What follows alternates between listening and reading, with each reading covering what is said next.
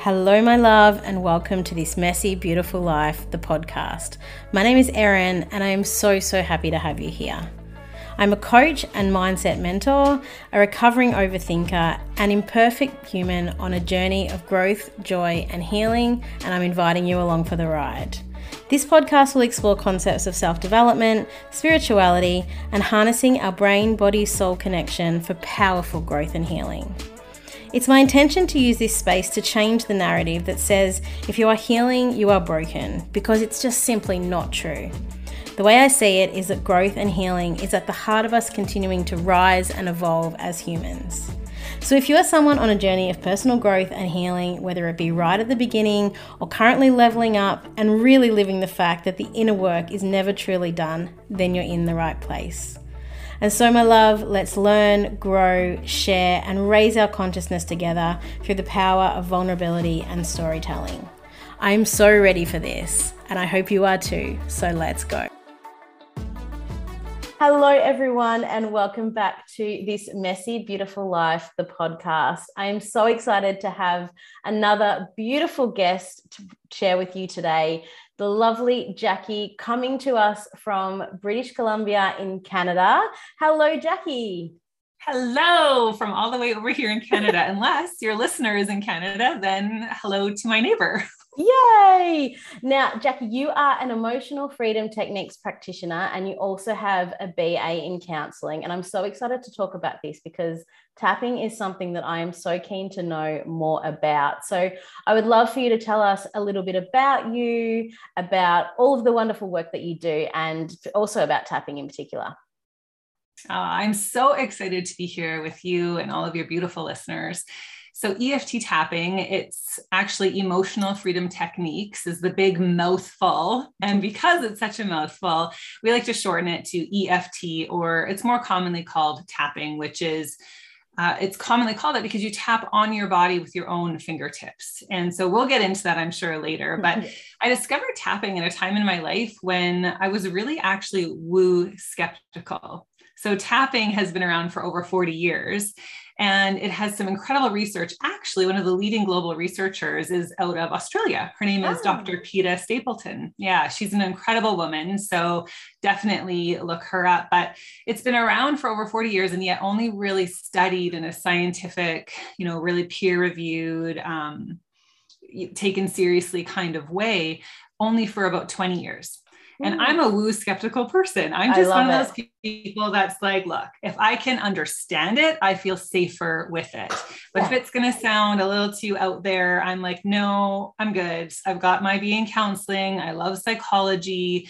And so I wasn't willing to even try it when I first was introduced to it. I thought it sounded very weird to talk about your thoughts and your feelings while tapping on your body. Like, how weird. So the reason I was finally willing to give it a try is truly because I started to read about it. And I'm very cerebral. I like to understand things. I've inadvertently become this go-to gal for the science behind tapping, because even though I don't run any of the studies myself, I just really am kind of obsessed with understanding it. And I really love to see, clinical data for actual results. So that being said, the understanding of it was only part of the equation. Then there's also the experience of it. And I tell this story about my very first experience with tapping was in a bathroom stall where I was rage tapping for myself when I really didn't know how to use the tool, but I was just have you ever been like a 12 out of 10 upset about something? Yep, regularly.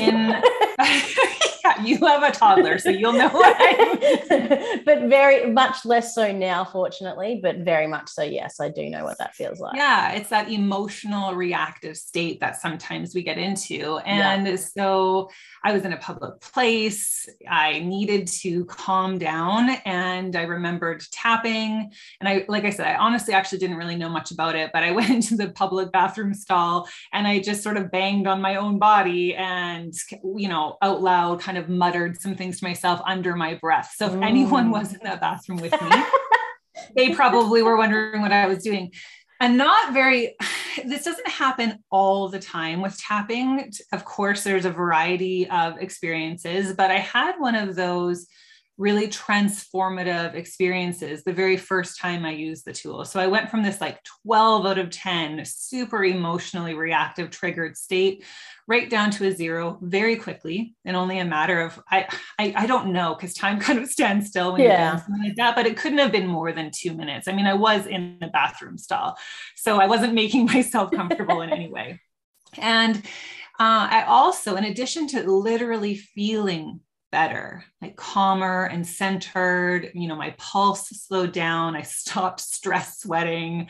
I also got insight into what had upset me so much in the first place. And it was so not connected to what I thought it was about, right? So there's like what happens on the outside externally, and then there's what's really happening inside of us. And so much is stored in the limbic system and that emotional part of our brain, in that subconscious part of our mind, which is 95% of how our mind works. And so the tool, my experience with it, it captivated me. And I became, I suppose, obsessed with using it for myself. Like I said, not all of my experiences, in fact, very few of my experiences have been that transformative. I mean, that was just right out of the gate how it worked out for me. But I'm so grateful it did, because it helped me to experience the transformative power of the tool itself. And then I went on this journey of using it for myself for a few years, and then eventually becoming certified so I can use this tool to help other people. So that's the short version of what I do professionally. I mean, we could talk forever about our personal lives, but I don't think that's what we're here for today. No, but tell us a little, I do want to come back to a few of the points that you made there, but tell us a little bit about your life outside, because, that is this whole podcast. It's all about our messy, beautiful life and how we get this elusive balance, which I think doesn't really exist, but, all of that sort of stuff. So I'd love to know more about my guests, and I'm sure the listeners do too. So yeah, I mean, the elusive balance. I love how you said that, because really I heard someone talk about this a long, long time ago. They talked about the fulcrum of life, or like how life is, if you look at life on a balance beam, and like the fulcrum, if I remember correctly from like grade 7 science, I think the fulcrum is like the little thing underneath the balance, like the teeter-totter, but it moves depending on how much weight is on one side. And so it's always helped me. I probably learned that 20 years ago. It's helped me to remember that sometimes we need to focus our attention more in one area. So we move the fulcrum of our focus over there. And then that's actually how we achieve balance. It's not doing all the things equally. So, I'm a mom of 2 kiddos right now. They're 10 and 12. And right now in Canada, we're actually on spring break. So the fulcrum of my life moves from my professional life to my family life while we're on spring break. My husband broke his leg recently and needed surgery. And so for 7 weeks, the fulcrum moved to, I was the sole driver for our family. Yeah. And for me, it's been really important to learn tools and the practice of self-compassion and stress management and emotional regulation, those 3 things. I'm 44. And so in midlife, which I really prefer to refer to as like a stage more than an age, but it generally is like 35 and up. And so if someone's not relating to anything I say, it's like, don't worry, you'll get there eventually. But in midlife, it's like you start to, you sneeze and you hurt your back, or you roll over in bed and get up the wrong way, and like suddenly your neck is out for the rest of the day. I think the body is often doing so much to support us, even though we are not listening to her for the first maybe few decades of our lives. Yeah. And so for me, the last few years has been a time of learning to actually unlearn patterns from the past, like perfectionism. I don't think in general, I've been much of a people pleaser. If anything, the patterns that I learned in my childhood was like, you need to take care of yourself because you can't count on anyone else to do it. So it's been a lot of unlearning core beliefs that our core beliefs are formed out of self-protection in childhood. So they're always about survival. They're always about taking care of ourselves to the best of our ability when we're young. But what was once adaptive, it often becomes maladaptive later in life. And so this last little bit for me has been, unlearning old, once adaptive patterns that really helped me when I was younger, and then unlearning those so that I can move into this next stage of life in a different way, instead of just repeating the same pattern. Brene Brown says, like, we clench our butt cheeks in midlife and we can keep going the way we were, or we can soften. And so I really love softening and unfolding a little bit. It's I think it is that, they say, life begins at 40 or whatever, and it kind of sounds like this big cliche thing, but I know for me, like when I think about my transformation, and I'm 41, and my daughter's only 17 months, so I was an older mum, geriatric pregnancy, but that's over 35. So term so fortunately, much. no one dared to say it to me. But I think about my own transition and my own change and my own healing, and there is definitely something about the collision of motherhood and of being at a certain age and having lived certain experiences. And I love how you describe it, though, as like, some people are like, oh, 40. And it's like, actually, it's pretty awesome, because there are some things that become really clear that weren't before.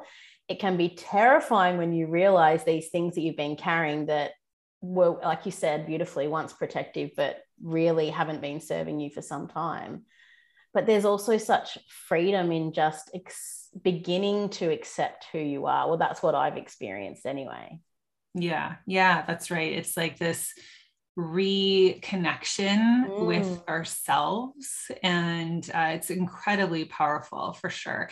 I've heard someone, I think I saw this on TikTok, actually. Someone shared it with me. Now, I'm not a TikToker. I'm 44, so I don't do a whole lot on TikTok. I've never been on TikTok. I have a confession.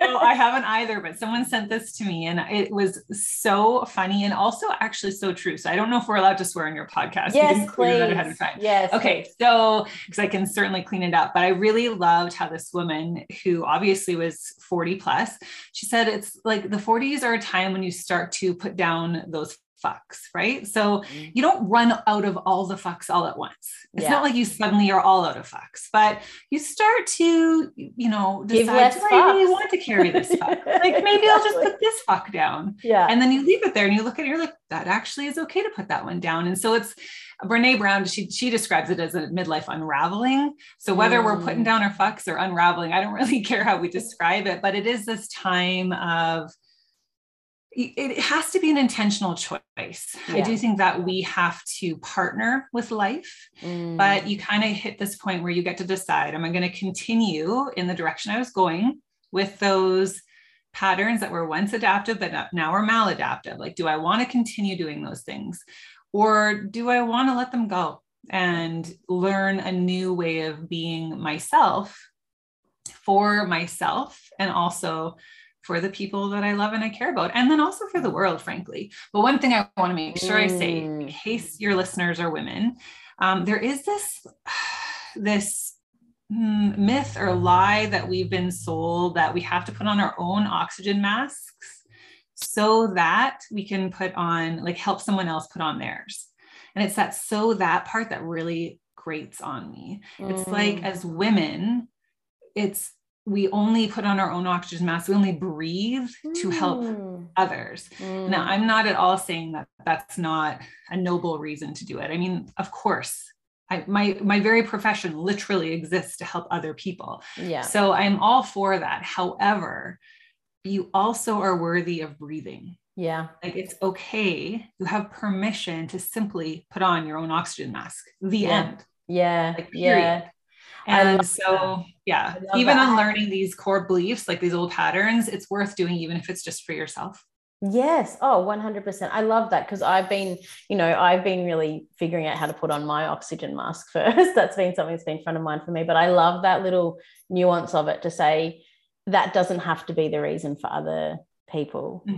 You are enough. You are good enough reason. And that's, you are a good enough reason. That's right. And again, not to say that it's not, that we don't want to take care of other people, but sometimes you just want to breathe. Yeah. And that's okay. Yes, that is absolutely okay. I love it. So, there's so much in what you've said. Just going back to, when your introduction, and there's so much that you said that I love, that really strongly resonates with me. So, I love that you are a woo skeptic. I love that you bring together, and we're so curious about the science behind these things, because I personally, 5 years ago was way more woo skeptic than I was quite an intuitive kid, and I was really curious, and like I was into crystals and all of that sort of stuff, but it was grown out of me, pushed out of me, whatever, like society conditioned out of me over time. Yes. So yeah. I've always, is a good word. Yeah, I've always had this part of me, but it's been a coming back to it. But I know that there are a lot of people that are skeptical, and I 100% respect that. Like, no one has to believe what I believe, that's fine. But I also really love that there is so much more science and so much more research behind this now that says, actually, the things that have been often such ancient beliefs throughout cultures are now actually being proven that they do have benefits beyond just feeling right. Yes. Yeah. So, the more people like you there are in the world that can help break down the mystery and explain that to people. And for me, it's about opening up access to people. And you said something just before about, basically, I'm paraphrasing, but the better we are as individuals, the better the broader world will be. And so for me, yes. knowing that what works for each of us is so individual, and there are so many unhealed, hurting people that is impacting the broader world, the more access, the more exposure, the more we can bring a broad range of therapeutic modalities into the world. To me, that's just ideal. I couldn't agree more. I fully, yes, like that just makes me sing. Like, I love to hear you talking about how, like, it's unpacking the mystery a little. And I think that the woo thing, if we use that word, I mean, really, we have been conditioned, at least over here in the Western world, we're taught to trust your brain over your intuition or your gut. So that's where I think that woo skeptical part of me probably lived. Yeah. And I probably do still tend to be a little woo skeptical in general. And that's okay. That's okay. But I've also described it as moving from woo skeptical to woo curious. And now I'm like, I call it woo adjacent, because I do think that personally, I never want to understand everything about the world. I actually think that we need awe and wonder, and yes, a little mystery in this incredible world that we live in these human bodies and in our souls. Like, there is going to always be something that is unexplainable about being human and about our connection with each other and with this world. So I definitely am comfortable with that, and also understand that sometimes we feel safer, and it makes a tool more accessible when we have some understanding or can measure some kind of a result rather than just a qualitative report. So qualitative being, I feel better, right? I moved from a 12 out of 10 in my rage tapping episode to a 0. Right. But if I had actually been hooked up to a functional MRI machine, you would have seen changes in my brain waves. And if they could have measured my cortisol through my blood in that moment, or my saliva, you would see an actual measurable reduction in my cortisol. An hour of tapping has been shown to regulate 72 genes.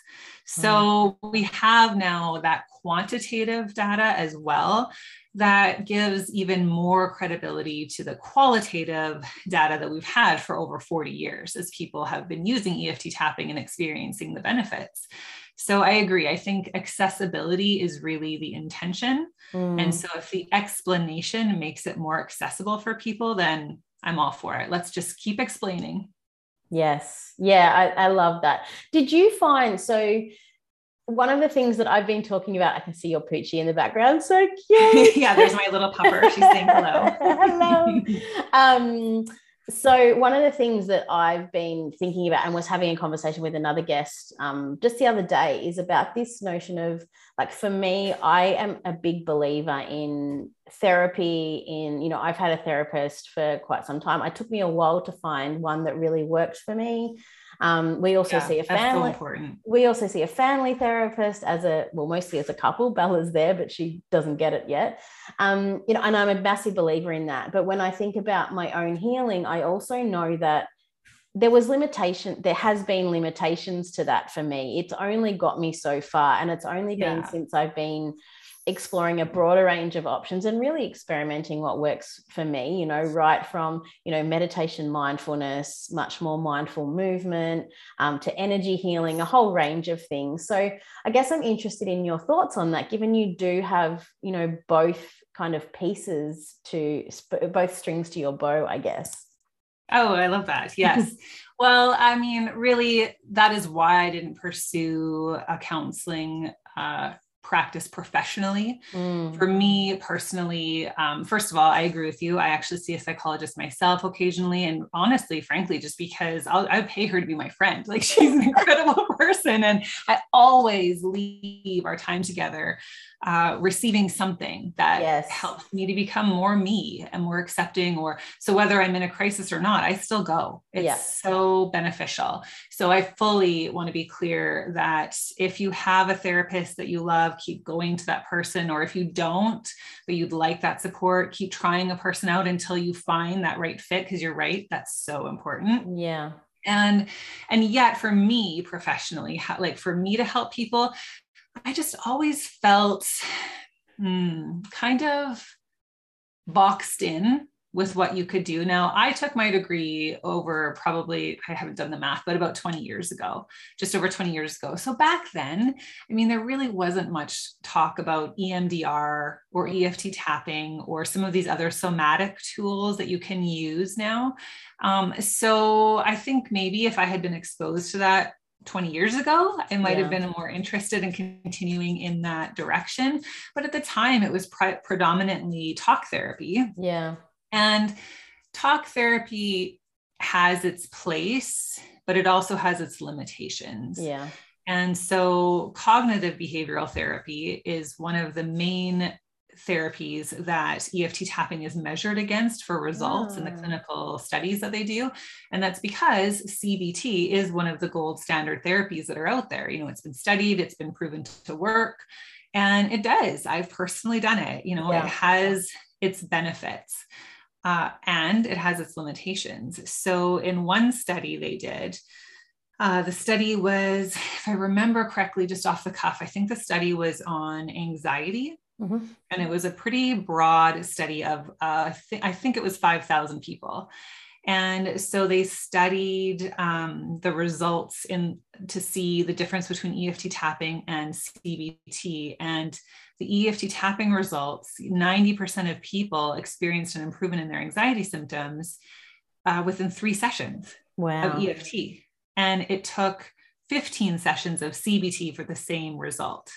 So it's not to say that the CBT wasn't effective, but EFT tapping worked 5 times faster. And I think we all want to feel better faster if we can. And the reason it works faster, well, one of the reasons is because it is a somatic tool, meaning it works with the body. So it's that mind-body connection that we really aren't taught. And we become very disconnected from ourselves. We become disembodied heads trying to avoid all of our feelings and white knuckle our thoughts and try to force that toxic positivity. And then the result is actually quite a bit of illness, whether it's physical illness, which actually is a thing, right? The connection between our emotional health and our physical health. But even quote unquote illness in our relationships, or including our relationship with ourselves. So spiritual illness. And I mean, you even mentioned the connection with Earth, right? Like there is a real cost to being disembodied heads. And so I don't even remember why we're talking about this, but so we've gone off on a beautiful tangent. Right? I love that. Like, I've often described myself as, without even realizing it, I was just a head floating on my body, and I was so caught up in my thinking, so paralyzed by, it was anxiety thinking, but now I also know that it was trauma. It's trauma from my childhood that had become so deeply ingrained in my thought patterns that every time I would think about something, I would be re-traumatizing myself and not even realizing the things that were triggering me. But also, like when you talk about like that, you know, that rage, that 12 out of 10 feeling, no understanding of what a dysregulated nervous system was, no understanding that that was all of that trauma still sitting in my body that would just come back to the surface. And so, you know, I love this. And I, you know, I'm all about this body, mind, soul connection. And I love that tapping it's a very visible connection because it is, you are physically doing it. And I think I know for myself, like even like once upon a time, I would have said, I don't meditate. I can't meditate. My mind's too busy. Right. I now know that's not actually a problem as such. There's ways of managing that. But I do things like visualization meditation that my creative brain loves and actually allow me to go deep into that meditative state. So I see tapping as another beautiful way of, I guess, physically distracting myself and I said to you before we hit the record button, I haven't done a lot of tapping. I've done a little bit, but I know the little bit that I've done, I loved that very physical connection that I knew was relating to the both, but just the real physicality of it. Yeah, I mean, you're actually doing something. Yes. I, like you, with meditation, the way I've learned to meditate for myself that works really well for me is I meditate while I'm hiking with my dog. So it's like walking meditation. It's a very active form. But for me to sit and try to empty my mind of my thoughts and watch my thoughts go by like the clouds in the sky, you know, maybe someday come back to me in 10 years, maybe that new version of Jacqui will be like, yes, that is how I do it now. But no, that really, for me, it's, and actually it has been shown that just like I think it's called bipedal movement. It's this movement of moving your arms and your legs and the rhythmic part of that and how that connects with your brain. Like even as I'm speaking right now and mimicking it to you in the video, you know, it really does regulate the nervous system as you're doing that. And so I agree. I think that there's so much trauma that is unprocessed, whether we're talking big T trauma or little T trauma, which is something that a lot of people, myself included at the time, like, you know, a few years ago, I wouldn't have really related as much to the idea of trauma because I was thinking only of big T trauma. Yes. But when we're children, the brain is always developing from the ground up, like from the bottom up. And so the limbic system develops before the prefrontal cortex. And what that means is that whatever happens to us as children is filtered through the lens of, am I safe? Do I belong? We know children are very egocentric. What does this mean about me? So we make up stories about whatever's happening as though we're the center of the universe. Then the brain continues to develop and we get that access to the prefrontal cortex, right? So that's where like perspective and problem solving and logic really lives. And so one of the things I hear most from my clients in my practice is my childhood really wasn't that bad. Yeah. And that's what we say as adults who understand that for the most parts, our parents hopefully did the best that they could with what they had at the time, with their own unprocessed trauma, with their own limitations. That's what we say as adults who are looking back with the prefrontal cortex and saying, you know, I can see that with a different perspective through a different lens, but that is not how we experienced our childhoods. Yeah. And the experience of your childhood gets stored in your limbic system. And that's why you could end up in a public scenario at a 12 out of 10 in a public bathroom stall needing a tool like tapping, because then something's going to happen in life. This happens actually, in case you have any mothers out there, you'll relate to this. My two kids, it used to be that when they would fight, I felt so triggered by them fighting. I mean, let's be honest, if children fighting is terrible no matter what. Yes. I mean, as if we need any more stimulation in our homes. And they're the people that we love the most. So when they're unkind to each other and we're responsible for teaching them, there's so many layers to that. Yes. And underneath of all of that, one of the reasons why I was having such an emotional reaction to it, and I learned this through tapping, actually. One time my kids were fighting, and instead of reacting to them, I let them fight, and I literally just tapped for myself in my kitchen. And I just tapped on the points that don't take too long for you to learn from hopefully a practitioner. So you make sure, because there is a thing called sham points. They've studied this. If you're not tapping on the correct points, you don't get the same results. Yeah, right. So it doesn't take long to learn those, but it is important to tap on the correct points. So I was tapping on those points. I was just saying some things like, I'm okay.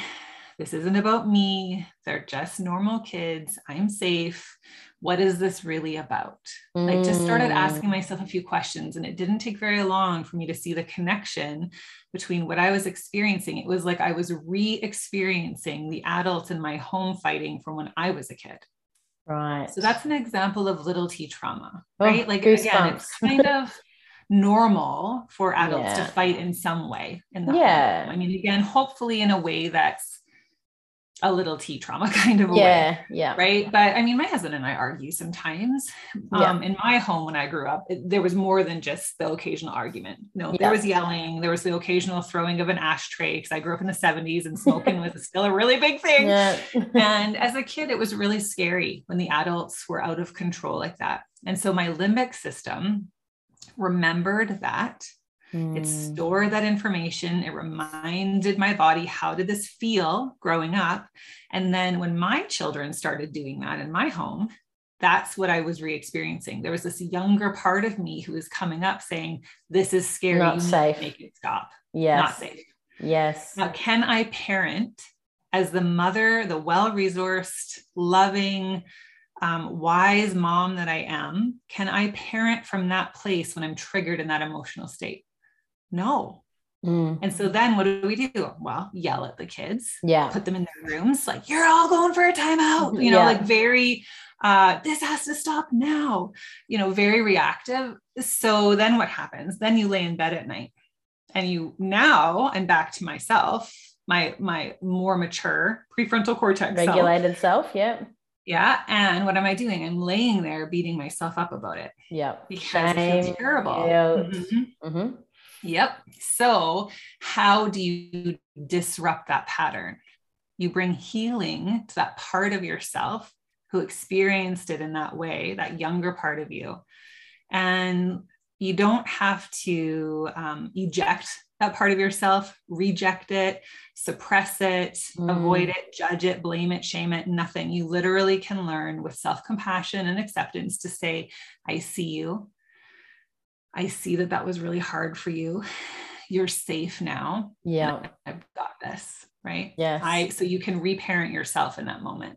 Yes. Oh, I love that so much. Like I said, I got goosebumps when you were sort of saying that, just that realization of that real true connection to yourself, to be able to recognize what that was in the moment. But another thing that's been coming up a bit for me lately is this acknowledgement of, these things, like whether it's our ego or whatever we want to call it, these fears, our body keeping us safe. There's such validity in honoring that as well. So I love what you said about, really meeting that version of you, but also acknowledging how it's protected us. Like it protected us as a child. And it's now going back to what you said about before, it was so protective in that moment. It's now become maladaptive. And now it's that time for me to recognize that. So I think there's just so much in that for people that is nothing like what we've been taught. No, it really isn't. I mean, that's where the advantage is in doing some kind of it could be a group program or working one-on-one with someone, but those kinds of insights come more and more easily when you start learning how to access them. But sometimes there's an unlearning that has to happen first. And we do need to establish that connection again with ourselves and learning to hear from ourselves. So yes, that's exactly it. It's like, and that's what we do through tapping. So because tapping is a combination, you were saying about the physical part of tapping. So this is a fun fact I love to share. There was a decade-long study done by Harvard, which they got to be pretty smart people over there at Harvard. Sure. So I'm going to go with those people. Go with it, yeah. Yeah, and a decade-long study. I mean, there's, again, I don't know why they had to study it for so long, but it's got a lot of, good for them. Yay. But they studied stimulating these acupoints that are on the body, the actual acupoints. And they found that by stimulating these acupoints, which we do by tapping on them gently, you send a nearly instantaneous signal to your brain that it's safe to be calm and relaxed. So you're really stimulating that relaxation response instead of that fight or flight response, which in my story of my kids fighting, that's the response I was in. Fight or flight, very much like triggered amygdala, limbic system's all lit up. And so by tapping physically on the body, even without saying anything, you're already sending those physical messages to the brain. We also talked about being a disembodied head. And there are, for every one message from your brain to your body, there are 9 messages from your body going back to your brain. So there's like this really beautiful connection between all of our systems, and learning to work with your body instead of ignoring it or even trying to work against your physicality is a really powerful part of tapping, as well as other somatic tools. And then also getting to talk. Yeah. So a lot of us are verbal processors. It helps to kind of work things out as you're speaking. And also there's research that shows when you hear something, including hearing yourself say it, it gives you that feedback, that confirmation to the brain. And so when we say out loud, "Oh, I'm such an idiot," you're confirming that for yourself. So what we can say with tapping, maybe you do feel, like I feel, really ashamed about something, or I feel really, whatever it is, if you're judging yourself, but you can tap through that, because we always tell the truth about how we're feeling in tapping. That was my favorite thing, Erin, that I loved about tapping when I first discovered it. I was so conditioned to push down the truth of how I was feeling and what I was thinking. So the thinking part, I was totally conditioned by toxic positivity in the positive psychology world. So again, not to say that we should this is something people get wrong about me all the time. I'm not saying that we should throw out all of the good stuff that comes with positive psychology. Yeah. But I am saying that it's not realistic that you will never have a negative thought. No. Like, hello, have you ever had a kid's diaper explode? Like, yes. It's going to be negative thought. So it's just part of being human that these negative thoughts come up. But the one thing that happens in the positive psychology or even the self-help, mainstream self-help culture, for sure over here in North America, we are obsessed with this idea that you need to think positive or have good vibes only. Yeah. And so when you don't, you feel like maybe you're failing or you're screwing it up or you're manifesting whatever's happening to you. It's your fault because you had that one negative thought, or even maybe several negative thoughts. Yeah. It's really, it's irresponsible. If self-help is giving that message, it's irresponsible at best. And at worst, it's extremely toxic. Like, it's really harmful. So the talk part of tapping, you get to be honest and tell the truth finally about how you're feeling, about what you're thinking. And because you're sending at the same time that you're talking about that, you're not just venting to a friend and regurgitating it all. The same again and again, right? I was so guilty of that. Oh, makes me cringe. Well, you and me both, right? Like the venting, I'd have to retell it and retell it and retell it. Because why? I think one of the reasons is because we're trying so hard to be heard, right? There's this part of ourselves that's like, please hear that this was hard for me, or that I'm struggling here, or that I listen to this resentment or this, anxiety, whatever is presenting itself. So we keep repeating it because we're trying to work it out. Yeah. When you tell the story of how you're thinking, or of what you're thinking, how you're feeling, while you're tapping on the body, you're calming the brain, the body down, then you start it's a super empowering tool, which literally, I'm not the empowerer as the practitioner. I'm just the guide. Yes. And I mean, yes, there's a powerful part of the guidance process. However, the tool is what empowers you, and it gives you access to your power, your insight, your awareness, your acceptance and self-compassion, and all of those good things that you have inside of you. So you follow the breadcrumbs and move through the emotion. That's the whole part about feel your feelings. Oh my gosh. Yes. I'm so tired of hearing people say, feel your feelings, but without actually helping anyone to do that. It's like, yes, I'd love to. Thank you. Thank you. Yeah. Yeah. How? Really helpful. Yes. So tapping is a tool that will help you to feel your feelings, and then it doesn't leave you in the mess of those feelings, but you come through them to maybe more clarity about what you really want, or where this is really coming from. What is this really about? A lot of insight into the different parts of ourselves. These younger parts of ourselves that they, like you said, they formed out of self-protection. And they do have something to say. They just don't need to drive the bus. So I kind of give the example of, it's like a toddler is in the driver's seat a lot of the time in our lives. And you don't let a toddler drive, but they get to come along for the ride. They're just not behind the wheel. The 44-year-old Jacqui is who's driving. And then if the toddler has something to say, I can say, hey, sweetie, like, yeah, you're tired right now. Yeah. I see that. Yeah. Yes. So you know what? We're going to take a pit stop and have a rest. I'm the one driving the car and pulling it over, not the toddler. Yes. But that analogy is beautiful, because it just also says that sometimes we need to pull the car over to the side of the road for a bit of time and let that toddler come out and just do its thing, instead of pushing her down and trying, because that's another thing that we know, that the more we just push down our emotions, the more we suppress it, they just then get stored in our body, and they just keep coming up and up and up. So and they literally will make you physically sick. There is research that shows that. So if anything else, like if there's nothing else that motivates us, it's I want to live a long and healthy life. And so this emotional regulation piece is very important to do that. And I want to enjoy that life. Like everybody always tells me when I say, how do you want to feel? Well, what do you think people would say? Of course, people say happy. Yes. Right. We want to feel happier. And so how do we do that? Well, we have to listen to all of the emotions and make room for all of them. Yeah. And really build trust in ourselves that we can tolerate all of the feelings. It doesn't mean that I'm like rolling around in bliss with all of my feelings and feeling super aligned with any of my frustration or discouragement or overwhelm. No, I would definitely prefer not to feel those things.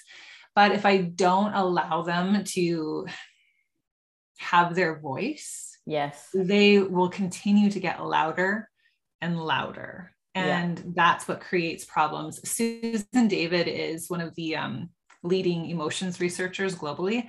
She wrote a really great book called Emotional Agility. And I love what she says about emotions. She says emotions are data, depending where you are in the world. They're data, not directives. So emotions always have information for us. And if we learn to listen to them, they're incredibly intuitive and insightful. They'll give you so much more information than you're just going to get out of your brain. But they're not directives, meaning they don't drive that bus. Right. So you don't have to do what your emotion is telling you to do, but you can listen to it. Yes. Oh, I love that. And we are not our thoughts, and we are not our emotions. No, they're literally going back to the meditation thing. They're the clouds in the sky, right? You are the sky. Your emotions and your thoughts are simply the clouds, and you can let them pass. But why not observe them, learn from them? Like notice their shape, notice their texture. Are they stormy clouds, or are they those beautiful fluffy white clouds that look like cotton balls? Yes. Oh, beautiful. Oh, I'm loving this chat. This is the first time you and I have actually met and had a conversation, but I feel like this has been such a beautiful aligned chat that the universe brought us together. I know. I was very excited to get to come on with you. So yes, and I'm going to start winding us up as much as I know that we could keep talking forever. And people are going to get sick of hearing that on my podcast in episodes, because I often say it because I genuinely heartfelt mean it. I feel so blessed to be speaking to the people that I'm speaking with, and just very grateful that I get to do this in my life and as part of my job. So for anyone who's sick of hearing that, I'm sorry, but you're going to keep hearing it because I just feel very grateful, so much gratitude. um, but I would love to ask you one question. And that question is another question, but that question is, what truly brings you joy, or what's one thing that really brings you joy? Because I'm sure there's many. And when was the last time that you did it? Joy. So there's an emotion that actually is one of the most vulnerable emotions that we feel. So when we feel joy, we feel incredibly vulnerable, which is going to then mean I'm going to give you a different answer than I probably would have given if I hadn't thought about it through that way. So my answer originally, like as soon as you said it, I was going to say hiking with my dog in the forest. And I do that every day, because it really does. And I think it does bring me joy. What's vulnerable about it is it can get taken away at any time, right? So I said my husband broke his leg, so he hasn't been hiking with us for 7 weeks. You know, when we understand that these things do have a finite existence. Another moment of joy for me is tucking my kids in at night and really just having that moment with them. And what's hard about that is, of course, I want them to grow up, but each version of them is so like, it's so fleeting, right? Like they're only 10 and 12 once. And my little people are quickly becoming little adults almost. Like my son is almost as tall as I am at this point. So yes, those moments of joy. I think you mentioned mindfulness, which is one of the 3 components of self-compassion. And mindfulness is a way that I can stay in joy. It's like noticing how vulnerable it feels, right? And then still being present in it for however long it lasts. Oh, I love that. I got goosebumps again, which is my like little intuition kind of things just feeling right and beautiful and perfect. I love that. That's just, beautiful. So we have spoken about a lot of things in a relatively short period of time. Obviously, you know, the main thing we've spoken about is tapping, and we've spoken about what it is briefly, how it can help us in our lives and the benefits of it. But obviously there's so much more to it than what we've covered today. Particularly, we didn't go so much into the practical kind of how-to of it. So I'd love for you to share with us how people can get in contact with you, how they can connect with you online, and maybe find out a little bit more about the practical side and to give it a go themselves. For sure. Okay. So the easiest thing to do is go to my website. It's JacquiAcree.com. It'll be linked in the show notes, I'm sure. So go there. You can download a free tapping session there. That's only 10 minutes, which was very intentional, because a lot of times we don't feel like we do have very many minutes to give to our own oxygen mask, right? It's like, I got to get in and get out. Like, how fast can I do this? And so I actually created the session to help you start your day calm, clear, and grounded is what I called it. And the reason is because I actually used to wake up pretty anxious every single morning. Like that was the emotional state I woke up with. That little bit of like, ugh, in the tummy, you know, a little bit of tension, or sometimes a lot in my shoulders, which is where I really carry my tension. And it was like this physical resistance to what the day looked like. And you guys, I had a great life and still do. But, you know, like I had everything. There's no reason, I'm using very big quotation marks. There was no reason for me to have that anxiety, except for all the little T trauma that had conditioned my nervous system to always be hypervigilant. On alert all the time. And in addition to that, you know, the fact that sometimes life is really stressful, even when it's good. Don't know if anyone's heard of something called a pandemic, but you know, there's that. In addition to like economic upheaval and other global events. I mean, I can't even get started on the state of the world, and I immediately feel that stress response. So the session can be done at any time. It does not need to be done first thing in the morning. However, I did create it with that in mind, whether you want to use it as preventative maintenance so that you just continue, it's just like eating your vegetables, drinking your water. It's like conditioning yourself to feel safe, letting your body know what it feels like to be in that calm state.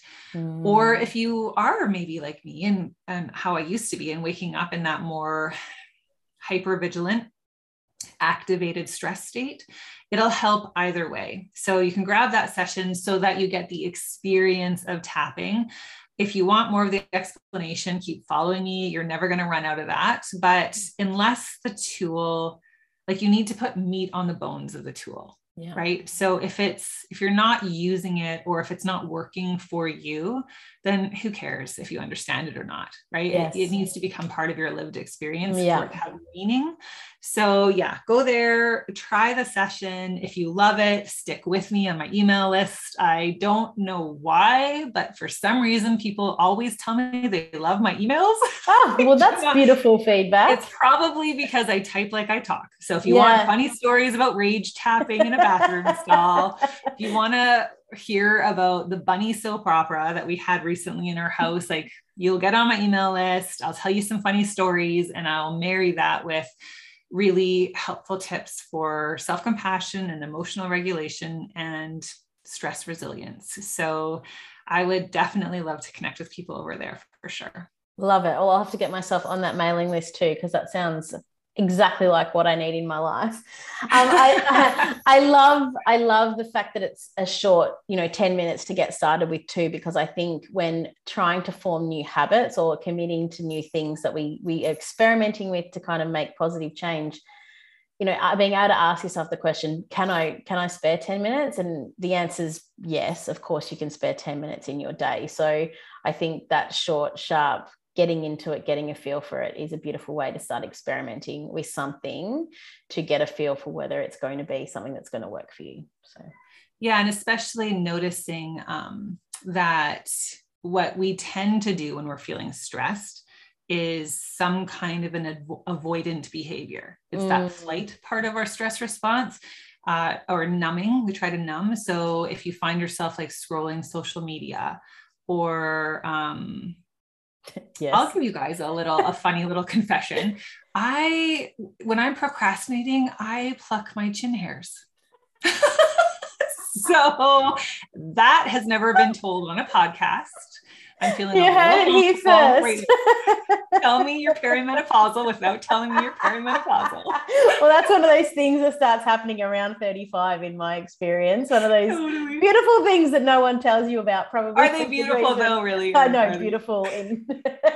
The irony of your mind becoming clearer and becoming more in touch with yourself, and your body starting to break down at the same time. Totally. It's like if my body could put the same amount of energy into a million other options instead of growing chin hairs, I'd be a different human by now. But my point in all of that is to say that when you're saying like we have those 10 minutes, it's noticing. And again, I really want to invite everyone, only notice and observe with no judgment, like detach from any judgment. And I know that we're conditioned. Something you will hear me say ad nauseum, I say it all the time, is if being hard on ourselves worked, it would have worked by now. Yeah. It does not work. We don't have time to get into why today, but it doesn't work. And so all I'm inviting you to do is just notice when you're going towards those patterns of either procrastination or numbing type behaviors, like avoidant behaviors, maybe that would be a good opportunity to say, hey, Jacqui talked about that session. I'm going to go try that, because it really is only 10 minutes and it will help you to access that powerful and present version of yourself who is there. You just need to get reacquainted with who they are. So I do hope that people will take up that opportunity. And I really am so grateful that you've had me on here. Our conversation has been such a joy, speaking of joy. So thank you so much for the invitation, Erin. Oh, I feel absolutely 100% the same. Thank you so much for coming on. Thank you everyone for joining us. I love to have you here. I hope that you enjoyed that chat that was just felt like it was witnessing two 40-something women having an amazing chat about amazing things. Thank you again, Jacqui. It really has been such a joy. Thank you, everyone, for joining us. Please reach out to both Jacqui and I to let us know what you think about the episode. Make sure you follow, get onto that tapping. I am going to go try it out for myself as well. And I will catch you next time. Goodbye.